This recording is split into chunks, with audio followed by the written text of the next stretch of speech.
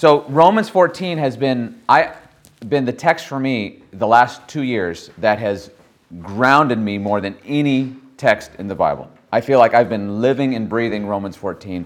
And personally, my personal testimony is that it has provided me great peace, mental clarity, and the ability to get along with a whole array of Christians who are on the spectrum in terms of their conscience in relation to COVID-19 more than any other text in Scripture. It's just been wonderful. And I have found for myself personally that it's been exceedingly helpful in this whole pandemic situation. And it's also been surprising to me how very few pastors and leaders are actually appealing to this passage in this text of Scripture to help us navigate all these differences. So this is not a message on COVID-19. This is now we're going to broaden it out so that we can really drive these principles home so that in any situation that you might be in with a fellow believer, where you are Christians, you have hearty faith in the gospel together, yet you have disagreement on non-essentials, you can still get along with one another in a way that glorifies God and preserves your relationship and your friendship. And so I just would encourage you to make Romans 14 a mainstay in your Christian life. It is an exceedingly practical passage of Scripture that will be in about every single situation you find yourself. Okay, so let's talk briefly by way of introduction. So Paul was quite aware that Christians may not get along. You guys ever had a squabble with a Christian before? Did you ever thought, like, I shouldn't have a squabble with a Christian because we're both believers in the Lord Jesus and we love the Lord and we've been forgiven of our sins and we're brothers and sisters in Christ, and we should never have a fight with another Christian or a disagreement or a squabble. Okay? Well, let's kind of disabuse ourselves of such notions because they're just not true, nor are they helpful. Okay? Just like you grow up with siblings, right, in the home, and you have some squabbles with your siblings, even though you're in the same family. Similarly, with Christians, we're in the same family. We're going to have squabbles.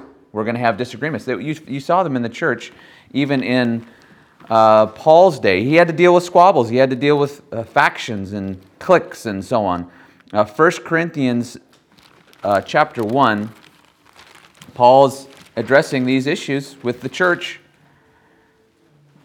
He says, I appeal to you, therefore, brothers, by the name, or I appeal to you, brothers, by the name of our Lord Jesus Christ, that all of you agree and that there be no divisions among you, but that you be united in the same mind and in the same judgment. Now, why would he say that? Well, and in the case of the church at Corinth, it's because there were actual factions and disagreements among the people. So strong that some were saying, I follow Apollo. He's the best teacher. No. I follow Paul. He's the best teacher. No. We follow Peter.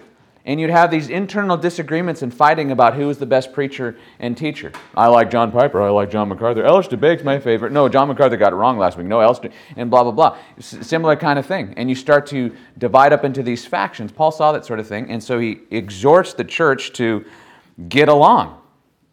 Get along. Don't let these squabbles, these differences of opinion, divide you. For it has been, verse 11, it is reported to me by Chloe's people that there is quarreling among you, my brothers. What I mean is that each one says, I follow Paul, I follow Apollos, I follow Cephas, which is Peter, I follow Christ. It was the I follow Christ crowd who, they're like, no, man, y'all got it wrong. We follow Christ, right? You could just hear those people kind of looking down their nose at all self-righteously looking down all you guys who are squabbling about whether or not you like John MacArthur or John Piper, saying, no, we follow Christ, right? And actually they're self-righteous and they're dividing themselves from you, all you immature people who can't figure out which human teacher you like. So they're just as bad as everybody else. Paul says, is Christ divided? Was Paul crucified for you? Were you baptized in the name of Paul? I thank God that I baptized none of you except Crispus and Gaius, so that none of you may say that you were baptized in my name. And then he goes on to talk about the foolishness of the cross and their calling to salvation. But his point here at the beginning is that the church needs to get along. And in fact, it's what Jesus prayed for, isn't it? In John 17, 22. Before we get there, I actually want to give you a couple more examples here. Philippians 1.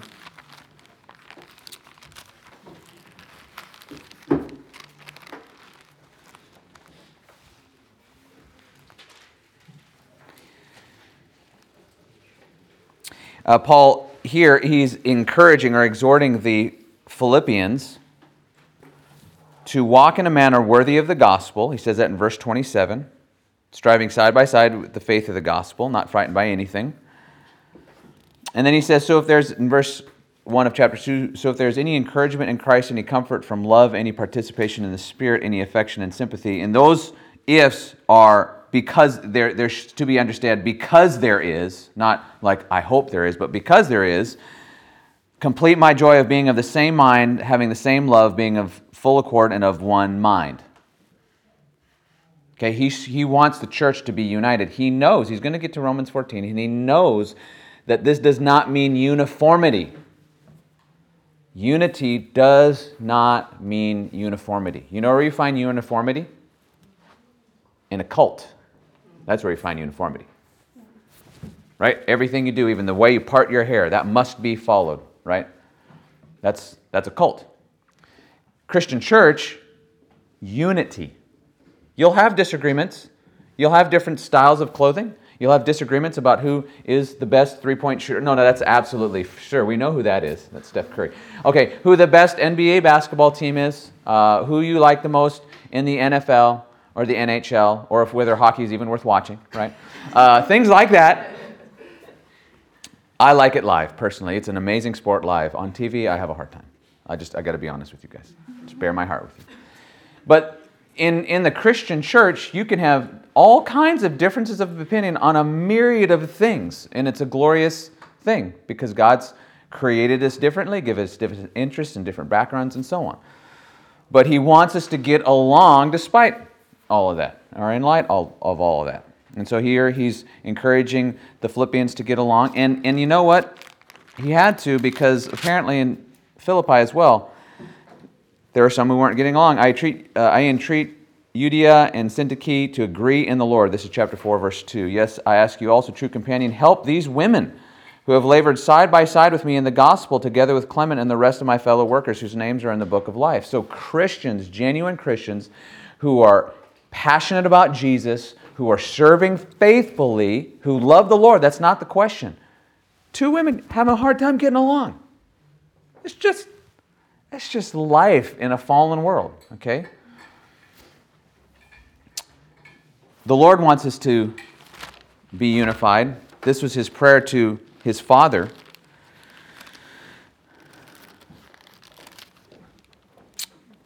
John chapter 17, verses 22 and following.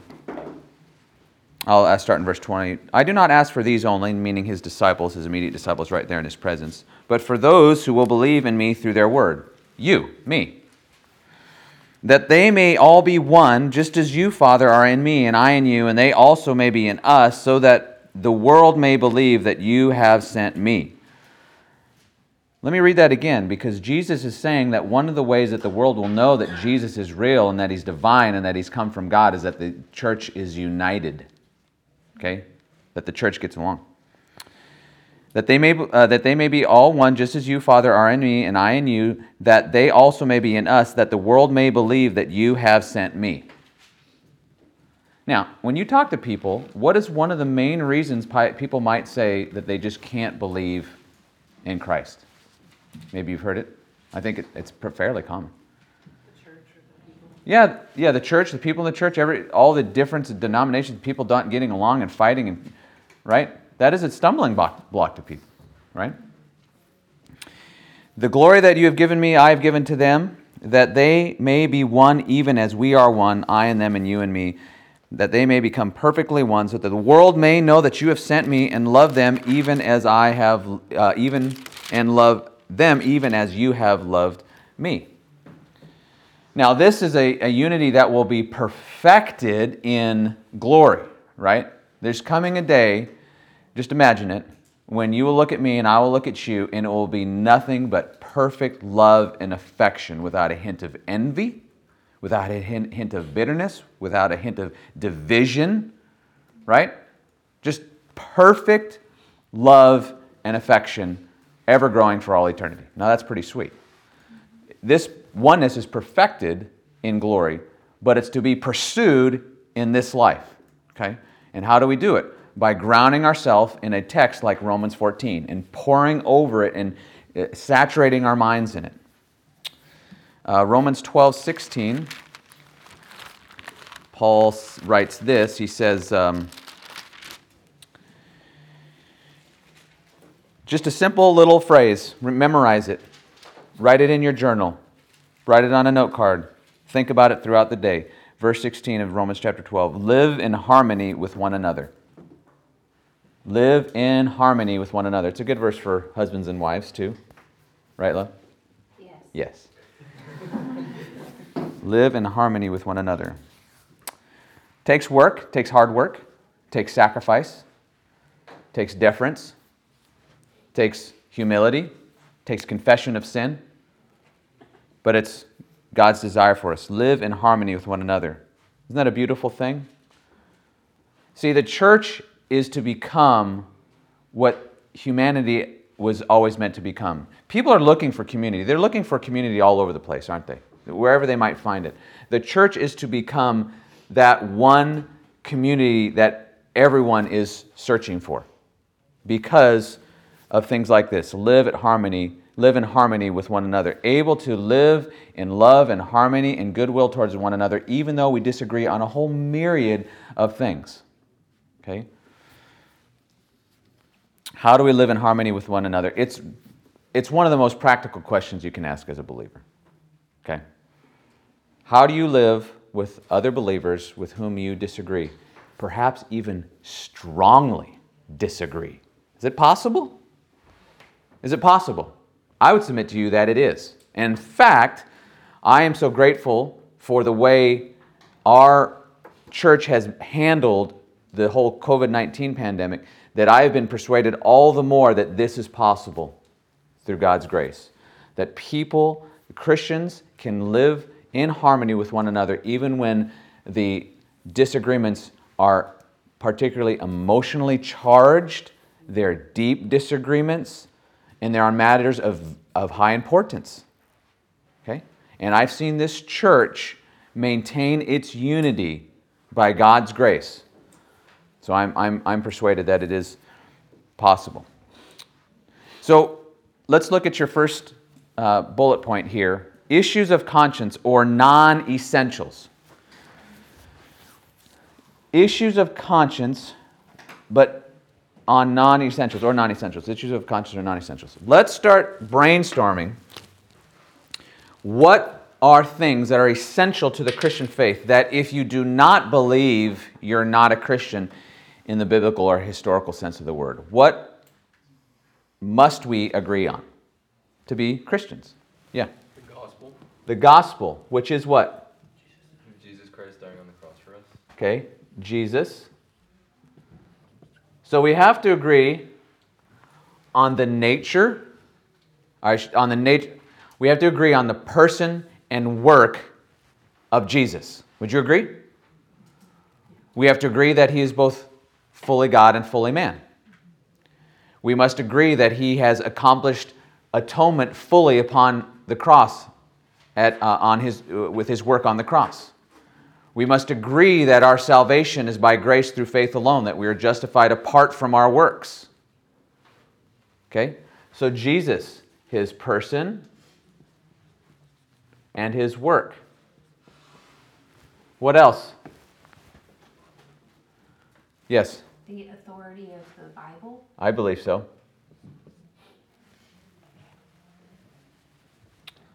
This is actually disputed, unfortunately, among professing evangelicals.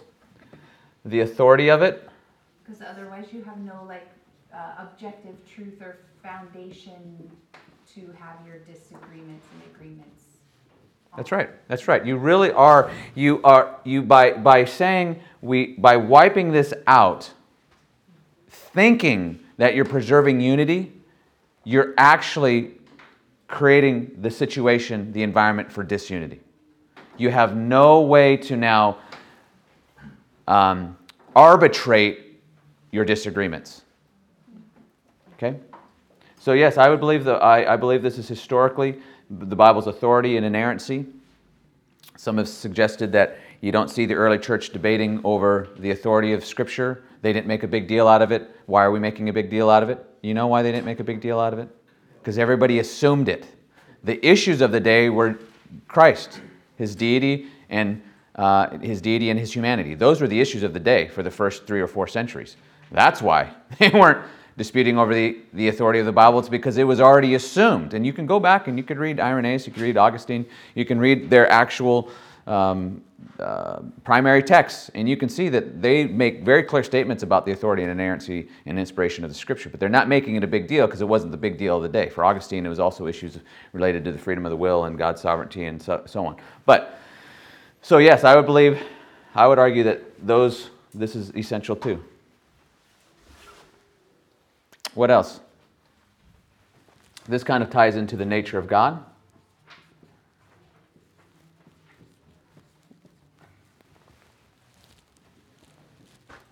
That God is what? Trinity?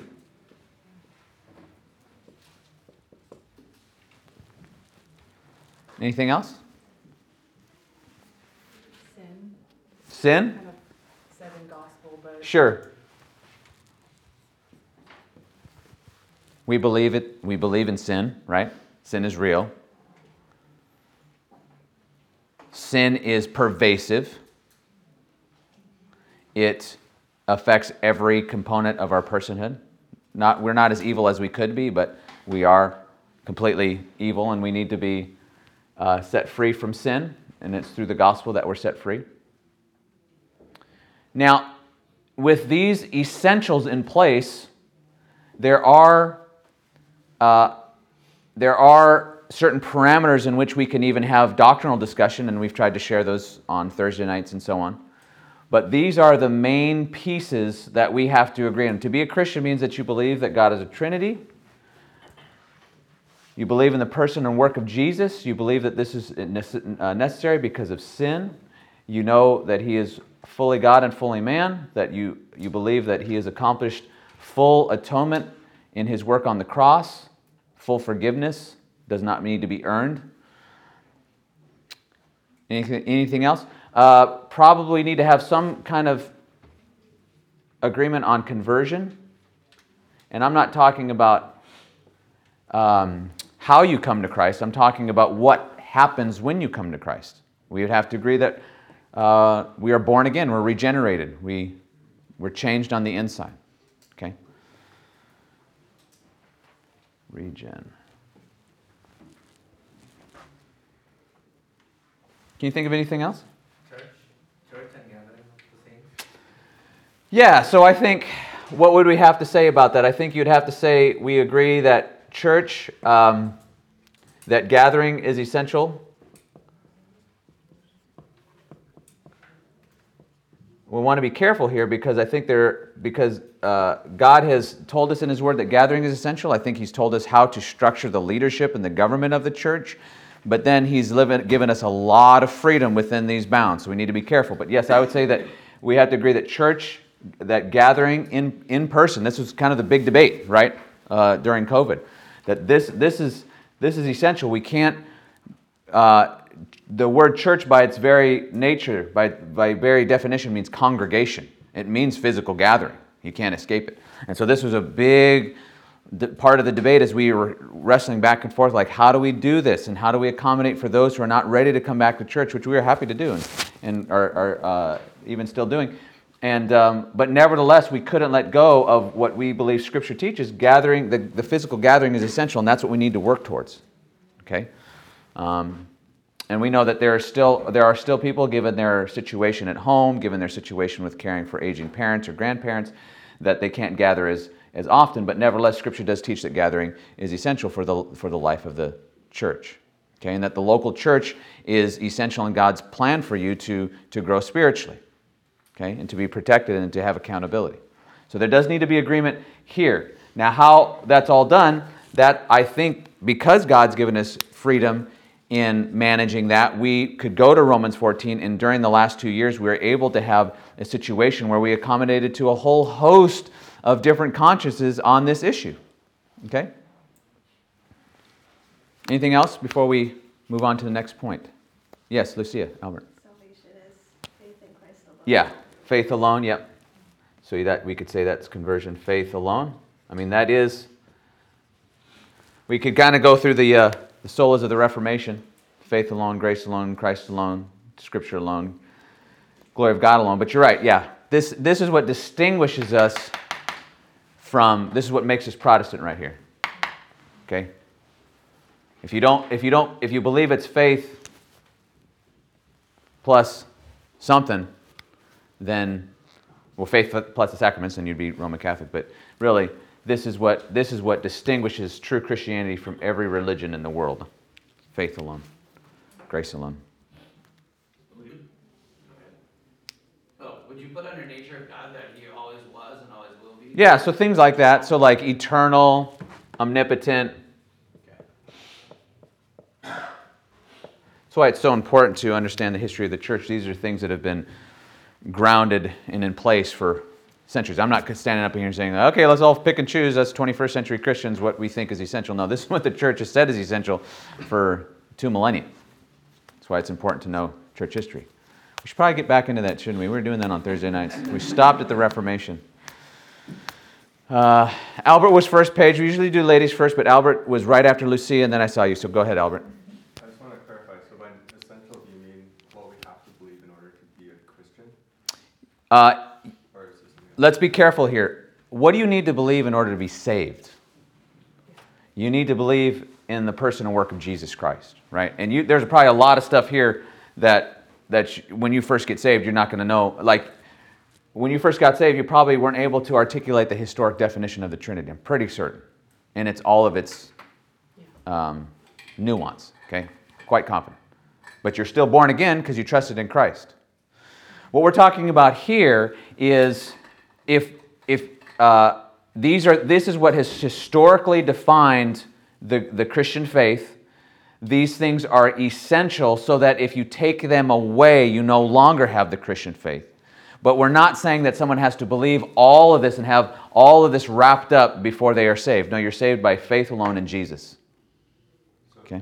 is this similar to what a catechism is trying to do in teaching basically these Sure, yeah. A catechism is trying to teach the essentials of the historic Christian faith. And that's different from gray areas because there can be many things outside this set that the Bible clearly teaches which are not considered essential. I'm just trying to understand, like required for salvation, essential, and clearly taught. Are those all different categories? Required for salvation, essential to the Christian faith, and clearly taught. Probably clearly taught would fall under here, because how you're going to respond to clearly taught means you believe something about the Bible's authority.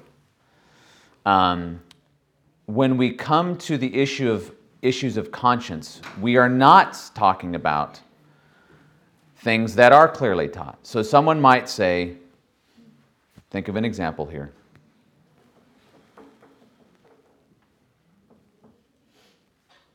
Think of an example that you might think borders on gray, but in my judgment is actually clearly taught. I think I'm afraid of whose toes I might step on here, but I'm just going to go for it. Oh, that's actually a good one. It's not what I was thinking, but I guess we'll go there. I think that it is beyond doubt. You can read my article on With All Wisdom. It is beyond dispute that baptism is for believers only. And that infant baptism is without theological or biblical warrant.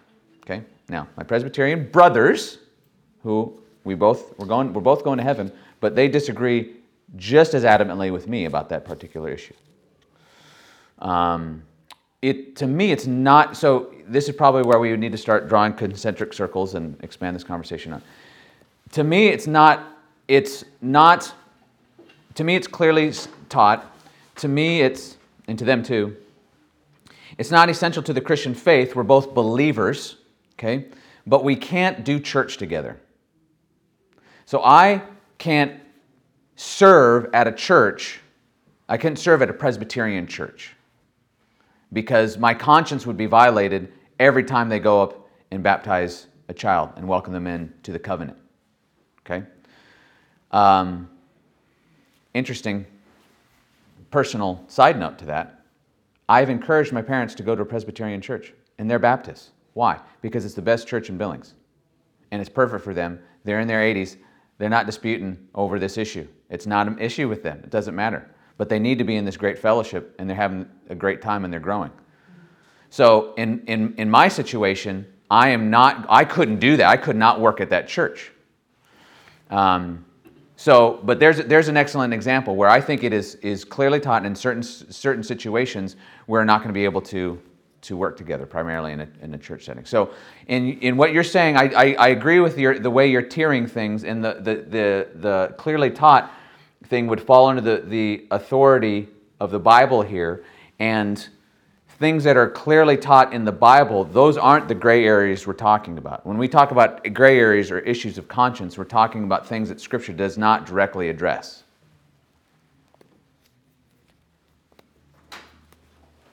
So something like the church gathering you have there, that would be under the clearly taught Yeah. section? Okay, yeah, it just seems a little bit odd to me to have it right next to like the personhood of Jesus Christ, next to like, because if someone was like, oh, Jesus is not actually deity, Right. I'd say you're not a Christian. Right. But if someone was like, oh, I haven't gone to church in 2 years, I wouldn't be like, oh, you're not a Right. Sure. Maybe we should, maybe instead, well, yeah, I see what you're saying. Maybe instead say the church in terms of its nature. What's the nature of the church? Well, it's made up of regenerate believers. That gathering is essential to its health. Jesus has commanded it. But I see what you're saying in terms of your test case, you know. I wouldn't say you haven't been to church for 2 years, therefore you're not a Christian. Because I can't ultimately make that judgment in that case. But to say that if you don't have a heart for or desire for the church, which is Jesus' very body, which he is building, which he gave him his life for, and he has given direct commandments about the church and what role it's supposed to have in your life, then those aren't good signs for your assurance of salvation. So I get what you're saying. So maybe we need to talk about its nature more and be careful where we're placing it here on the essentials board. Okay, so let's stop there. That was great. Good brainstorming. So when we're talking about matters of conscience, we're not talking about disagreement on essentials. We're not talking about disagreements on what Scripture clearly teaches, although, we have to have nuance here too, because, let me mention these things, because of our different educational backgrounds, family traditions, religious upbringing, past sins, and a multitude of other factors, we are going to even have different interpretations of things, okay, in the Bible. But we all come to church with different convictions on what Scriptures would call matters of conscience, okay? So let's just talk briefly about what those are. An issue of conscience is something that is not essential to the Christian faith, that is not directly addressed in Scripture, but that does have bearing on how believers live. And I think the first and easiest are typically areas of entertainment, when we think of gray areas, but there's many more. Depending on where you grew up, how you grew up, your education, your family life, religion in the home, whatever it might be, you may be wholly unable to partake in certain kinds of recreation or entertainment that someone from a different background is able to as a believer. Not because one of you is more righteous or more spiritual, one of you is partaking in something sinful and the other is not, but because you have different backgrounds that are informing your conscience. What is the conscience? Well, I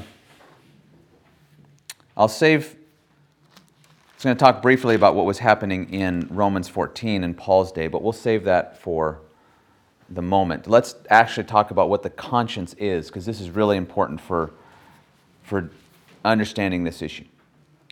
Let's define the conscience. Your conscience, my conscience, is our God-given capacity to judge right and wrong. Every word of that definition is important. It's our God-given capacity to judge right and wrong. That definition is important because what is not implying is that it is infallible. It is simply a capacity that judges right and wrong. It's not suggesting that it infallibly does that. When we act in accordance with a particular standard we deem to be right, our conscience affirms us. Okay? When we act in accordance of a particular standard that we deem as right, our conscience affirms us. You believe that it is always wrong to jaywalk, because that's what the law says, and you should never jaywalk for any circumstance, even to save that old lady from crossing the street and getting hit by a bus. She better get hit by a bus, because I'm not crossing. I can't jaywalk. It's illegal. Okay? If you jaywalk, your conscience will, what? Condemn you. Because you believe it is never, ever right under any circumstances to jaywalk. If you do it, your conscience condemns you. It doesn't affirm you. Okay?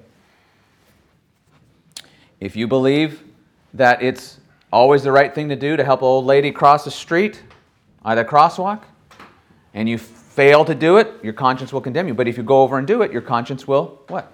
Affirm you, right? That's what we're talking about. You have a particular standard. We all have standards of right and wrong. And when you follow that standard and act in accordance with what is right, your conscience affirms you. And when you act in accordance, not in accordance with what that standard is, then your conscience condemns you. Paul talks about this conscience affirming in the Bible when he was talking about his desire for the salvation of his kinsmen, the Jews. He says, I am speaking the truth in Christ. I'm not lying. My conscience bears me witness in the Holy Spirit that I have great sorrow and unceasing anguish in my heart. That was a real feeling. So he's telling you, I have this feeling in my heart about how I feel about my Jewish kinsmen. I want them to be saved. I'm not lying. This is really how I feel. Okay? And then in 1 Samuel, it's a good example. 1 Samuel 24:5. This is where David is being pursued by Saul.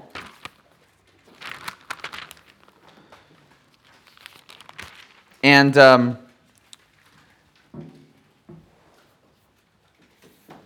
let's see, where shall I start here?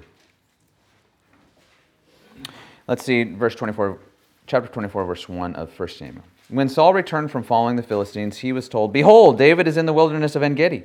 Then Saul took 3,000 chosen men out of all of Israel and went to seek David. And his men came in front of the wild goats' rocks, and he came to the sheepfolds by the way, where there was a cave, and Saul went in to relieve himself. Okay, to go to the bathroom.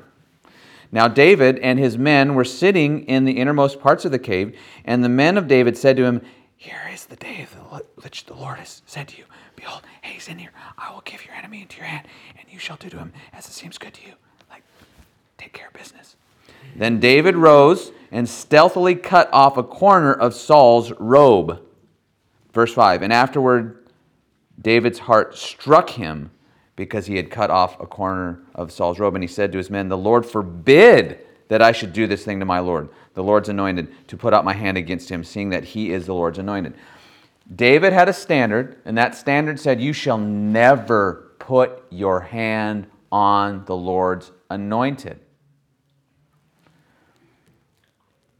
In his case, even if the Lord's anointed is acting wickedly, sinfully, pursuing the one true king, and who has abrogated his throne, even then you shall not. That was David's standard.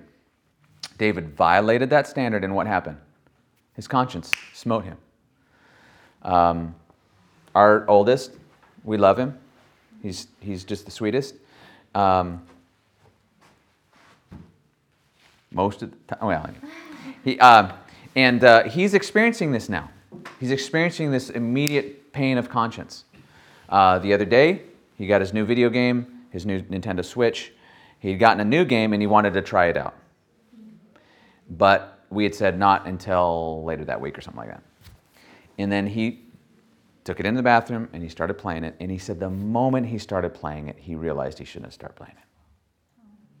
And so we worked through it. It was good to work through that. Because what? His conscience smote him, right? When we do something that we know is a standard in our mind we know is not right, our conscience smites us. But when we do what is right, our conscience affirms us. But the conscience isn't infallible. Listen, it only affirms that we've kept a particular standard, or it condemns us when we've broken it. The standard, here's the caveats though. Okay, ready? Here are the caveats. The standard may be wrong. Okay? The standard itself may be wrong. Or our consciences may be uninformed as to what is truly right and truly wrong. Nevertheless, the conscience is a gift of God that is meant to enable us to walk what is good and right. So, the conscience is not infallible. It's just the capacity to judge right and wrong, and then when we act in accordance with it, the conscience affirms or condemns us. Got 10 more minutes. Okay. Conversion to Christ cleanses the conscience because all of our violations of God's perfect standards have been dealt with at the cross. This is what Hebrews 9:14 is getting at. The conscience is cleansed by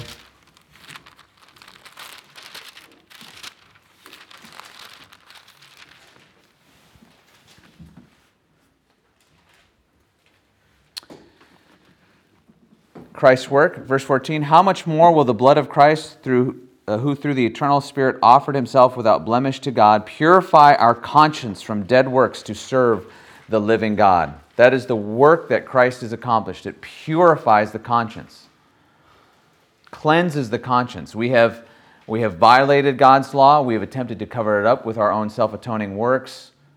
Those would be dead works. The blood of Christ, the gospel comes along and it cleanses our conscience. All of our sins have been washed away. They've been paid for. We no longer stand before God condemned because of those sins, and therefore the conscience is cleansed.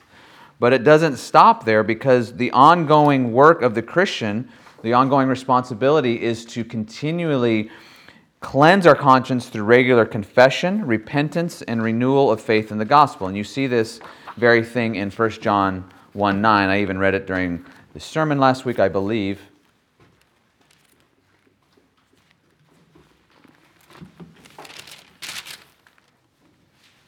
If we confess our sins, he is faithful and just to forgive us our sins and to cleanse us from all unrighteousness. If we say we have not sinned, we make him a liar and his word is not in us. So we are continually to confess our sins to enjoy this cleansing of our conscience. Confessing sins to God, but also, as James 5:16, and this might even be harder, confessing our sins to one another when we've sinned against somebody. You might confess a sin to God and you feel like your conscience still is bothering you because you know you still need to confess it to whoever you sinned against.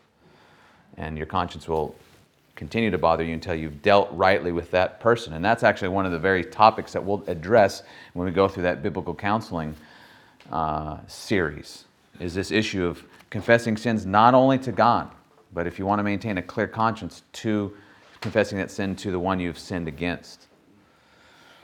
Scripture makes the maintenance of a good conscience a matter of, listen, the highest priority in the Christian life. It is job number one in the Christian life to maintain a good conscience through regular confession, repentance before God, and then confession to another person if that is appropriate in that given circumstance. just a few texts. Paul talks about a good conscience so often in his letters to Timothy. We'll just mention these texts and then we'll see what questions you have. 1 Timothy 1:15, or I'm sorry, 1:5. The aim of our charge, the aim of Christian teaching, exhortation, preaching, the aim of discipleship, counseling is this: love that comes or issues from a pure heart and a good conscience and a sincere faith. You can just memorize that verse. What's the aim of Christian teaching? Those three things, including a good conscience. What happens if you don't maintain a good conscience? Verse 18 of the same chapter. This I entrust to you, Timothy, my child, in accordance with the prophecies previously made about you, that by them you may wage the good warfare, holding faith and a good conscience. What happens if you don't? By rejecting this, some have made a shipwreck of their faith, among whom are Hymenaeus and Alexander, whom I have handed over to Satan, that they learn not to blaspheme. What happens when you don't keep a good conscience? You potentially can make a shipwreck of your faith. It's hard to keep faith in Christ glowing and thriving when your conscience is constantly burdened and condemned. Okay? And then finally, 3:9. Talking about deacons. Deacons likewise must be dignified, not double-tongued, not addicted to much wine, not greedy for dishonest gain. They must hold the mystery of the faith with a clear conscience. And then finally, Hebrews 13:18.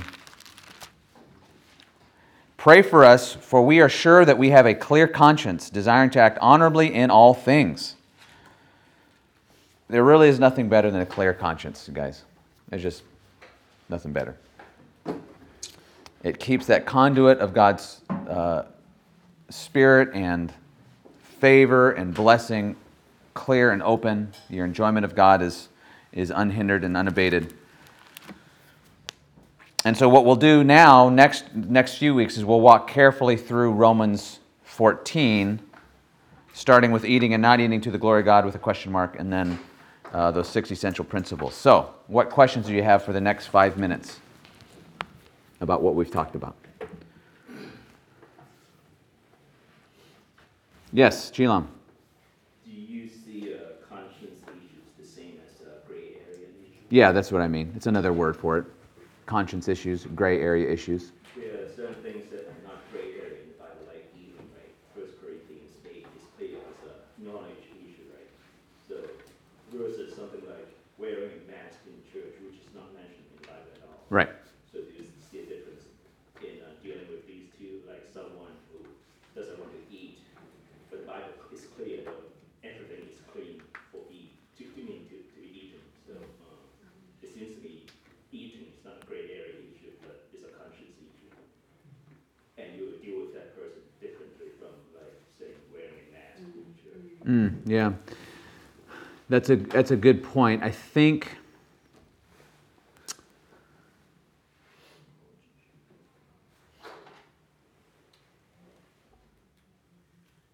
the issue, I'd have to think about that, because even with regard, as we'll see in Romans 14, with regard to eating, you're talking about eating in general. The issue in Romans 14 is eating particular foods. Paul theologically takes the side of the stronger person who can eat anything. But he doesn't dissuade the weaker person from doing what they're doing, because they have to become convinced in their own mind without being forced into it, forced to violate their conscience. So though it is a knowledge issue, it still, in my judgment, still remains gray, because, like, for example, in 1 Corinthians 8, you mentioned, the issue there is the eating of meat that has been sacrificed to idols. So though it's a knowledge of thing, it still will take time for that person to be able to eat meat in all circumstances, in all settings.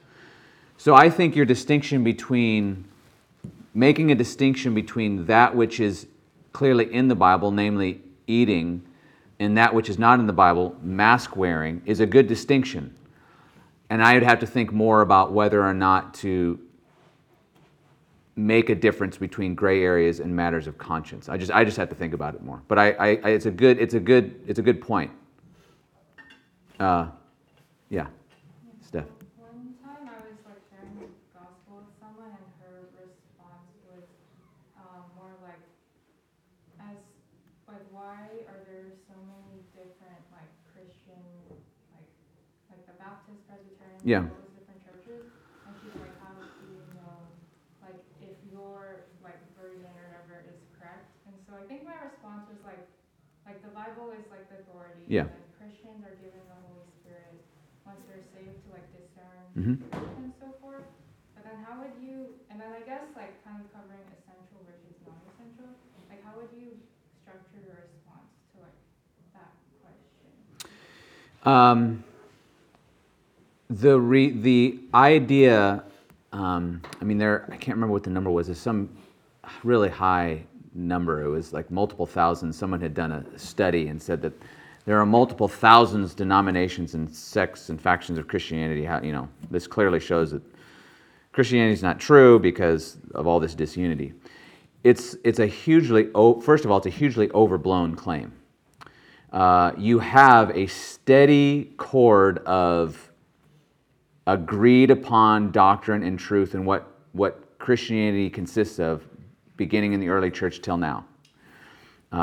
You actually have a lot. So the point is, you have a lot of agreement within Christianity.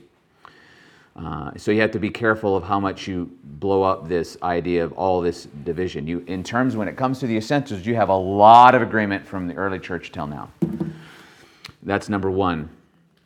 Number two is that given this agreement on the essentials and what we would say leads a person to actually be saved and to have a relationship with God and to be right with God, there are disagreements, and those disagreements don't show that there is doesn't show that there is irremediable disunity per se. It shows that Christians care so much about truth that they're willing to actually disagree for a season, a time here on earth, with other who they will call brothers and sisters in the Lord, but will say, yet we can't do church together because we so strongly believe in truth and believe that, for my part, that baptism is only for believers, and that your particular interpretation is incorrect. That though we are brothers and sisters in the Lord, we have to fellowship and not fellowship. We have to do church in two separate places, and what unbelievers typically do not appreciate is the nuance that has to come along with those kinds of things. That Christianity actually has a tremendous amount of resources to be able to talk and think like that. That we can say things like, here are the essentials, you can come into a right relationship with God, and yet we can have strong disagreement on these particular issues that don't affect the essentials, but that are actually important enough that we can't do church together. That's not irremediable disunity. That is actually, I think, a nuanced explanation of how Christianity functions this side of the fall, this side of eternity. So it's hard to have those discussions with someone who's, because they're an unbeliever, their heart is not ready to receive a number of these things. So I think, but explaining some of those things are helpful. And then, what was the last part of your question? Was that it, or was it, you had like? No, I think you answered. Okay, so that's just important to remember that claim is hugely overblown. It's coming from people who haven't really thought too deeply about these things or heard it in that way. Okay, there is a strong cord of truth that begins in the early church till now that Christians agree on. Yeah. Like with Gian's question of you have like a lack of knowledge, for example, Yeah. on some of these things which cause gray area. What would you say about maybe a believer, but then they have lack of knowledge in certain aspects that we would call essential? Yeah. They have a lack of knowledge of it, or they might have a wrong interpretation because they have a lack of knowledge about hermeneutics or something like that. As you walk in your Christian faith, Yeah. growing in maturity. In Hebrews 5 it says that you should be growing in Yeah. your ability to discern. That's basically like going from baby food Yeah. to to solid food. What's the difference between that kind of lack of knowledge versus like the lack of knowledge when it comes to all food are clean to eat? What you have to keep an eye on is, so going back to here, these are issues of doctrine, these are issues of truth, these are issues that relate back to God himself, right? So if a person is a new believer, they're not going to have all this knowledge about the nuances of the Trinity and these kinds of things. But what you want to be aware of is whether or not they're starting to go in directions that are clearly heretical, right? So it's not as though they have all this knowledge initially when they are converted. It's how are they going to respond to it as it is being presented in Christian teaching and so on. So we can historically we can clearly mark out when someone is drifting into heresy. Okay, they start to suggest things like, well, the Spirit's not really deity, I don't think. He's not really a person. I've been doing some studying, and you'd be like, no, brother, like that's not debatable. You know what I mean? You're drifting into what the church is clearly defined as heretical, and so that's what you're looking for. These issues related to the very nature of these essential issues. What you're looking for is in the believers that they have a sensitivity to the Word of God, to being taught by the Word of God, to listening to these things in their historical context, being able to mark out heretical issues. The difference between that and, say, knowledge about eating is, well, I guess I would say there isn't. It all relates back to knowledge of God. So there, in that sense, there isn't a huge amount of difference. Even Paul himself says that if you say that, for example, marriage it's more spiritual to not be married, and it's more spiritual to reject certain foods, you might be thinking, oh, that's just a knowledge issue on a different tier than like the Trinity. Paul would say, no, that's actually doctrines of demons, because it does all ultimately relate back to the knowledge of God, right? So, in as much as someone's eating or not eating is causing them to fall into heretical notions about the nature of God, then you do have an issue. But if it merely remains on the level of eating or not eating, then it's not an issue. So, but I think it's hard to make a hard and fast distinction, because it does really come back to knowledge. It really does. I mean, that's what Paul's concern is in Romans 14 and 1 Corinthians 8. All right, well, hopefully these things will become more and more clear in your own hearts and mind and consciences as we go along. It is 10:05. Let me close you in prayer, and you guys are free to go. Let's pray. Heavenly Father, thank you for this instruction from your word. Help us to rightly understand and divide it, that we might walk in unity among each other, in clarity in our own hearts and minds, that we would be able to behold the truths and the essential truths that we must cling fast to, and at the same time recognizing that there will be differences among us when it comes to gray areas. Help us to discern among these as believers, being patient with one another. In Jesus' name, amen.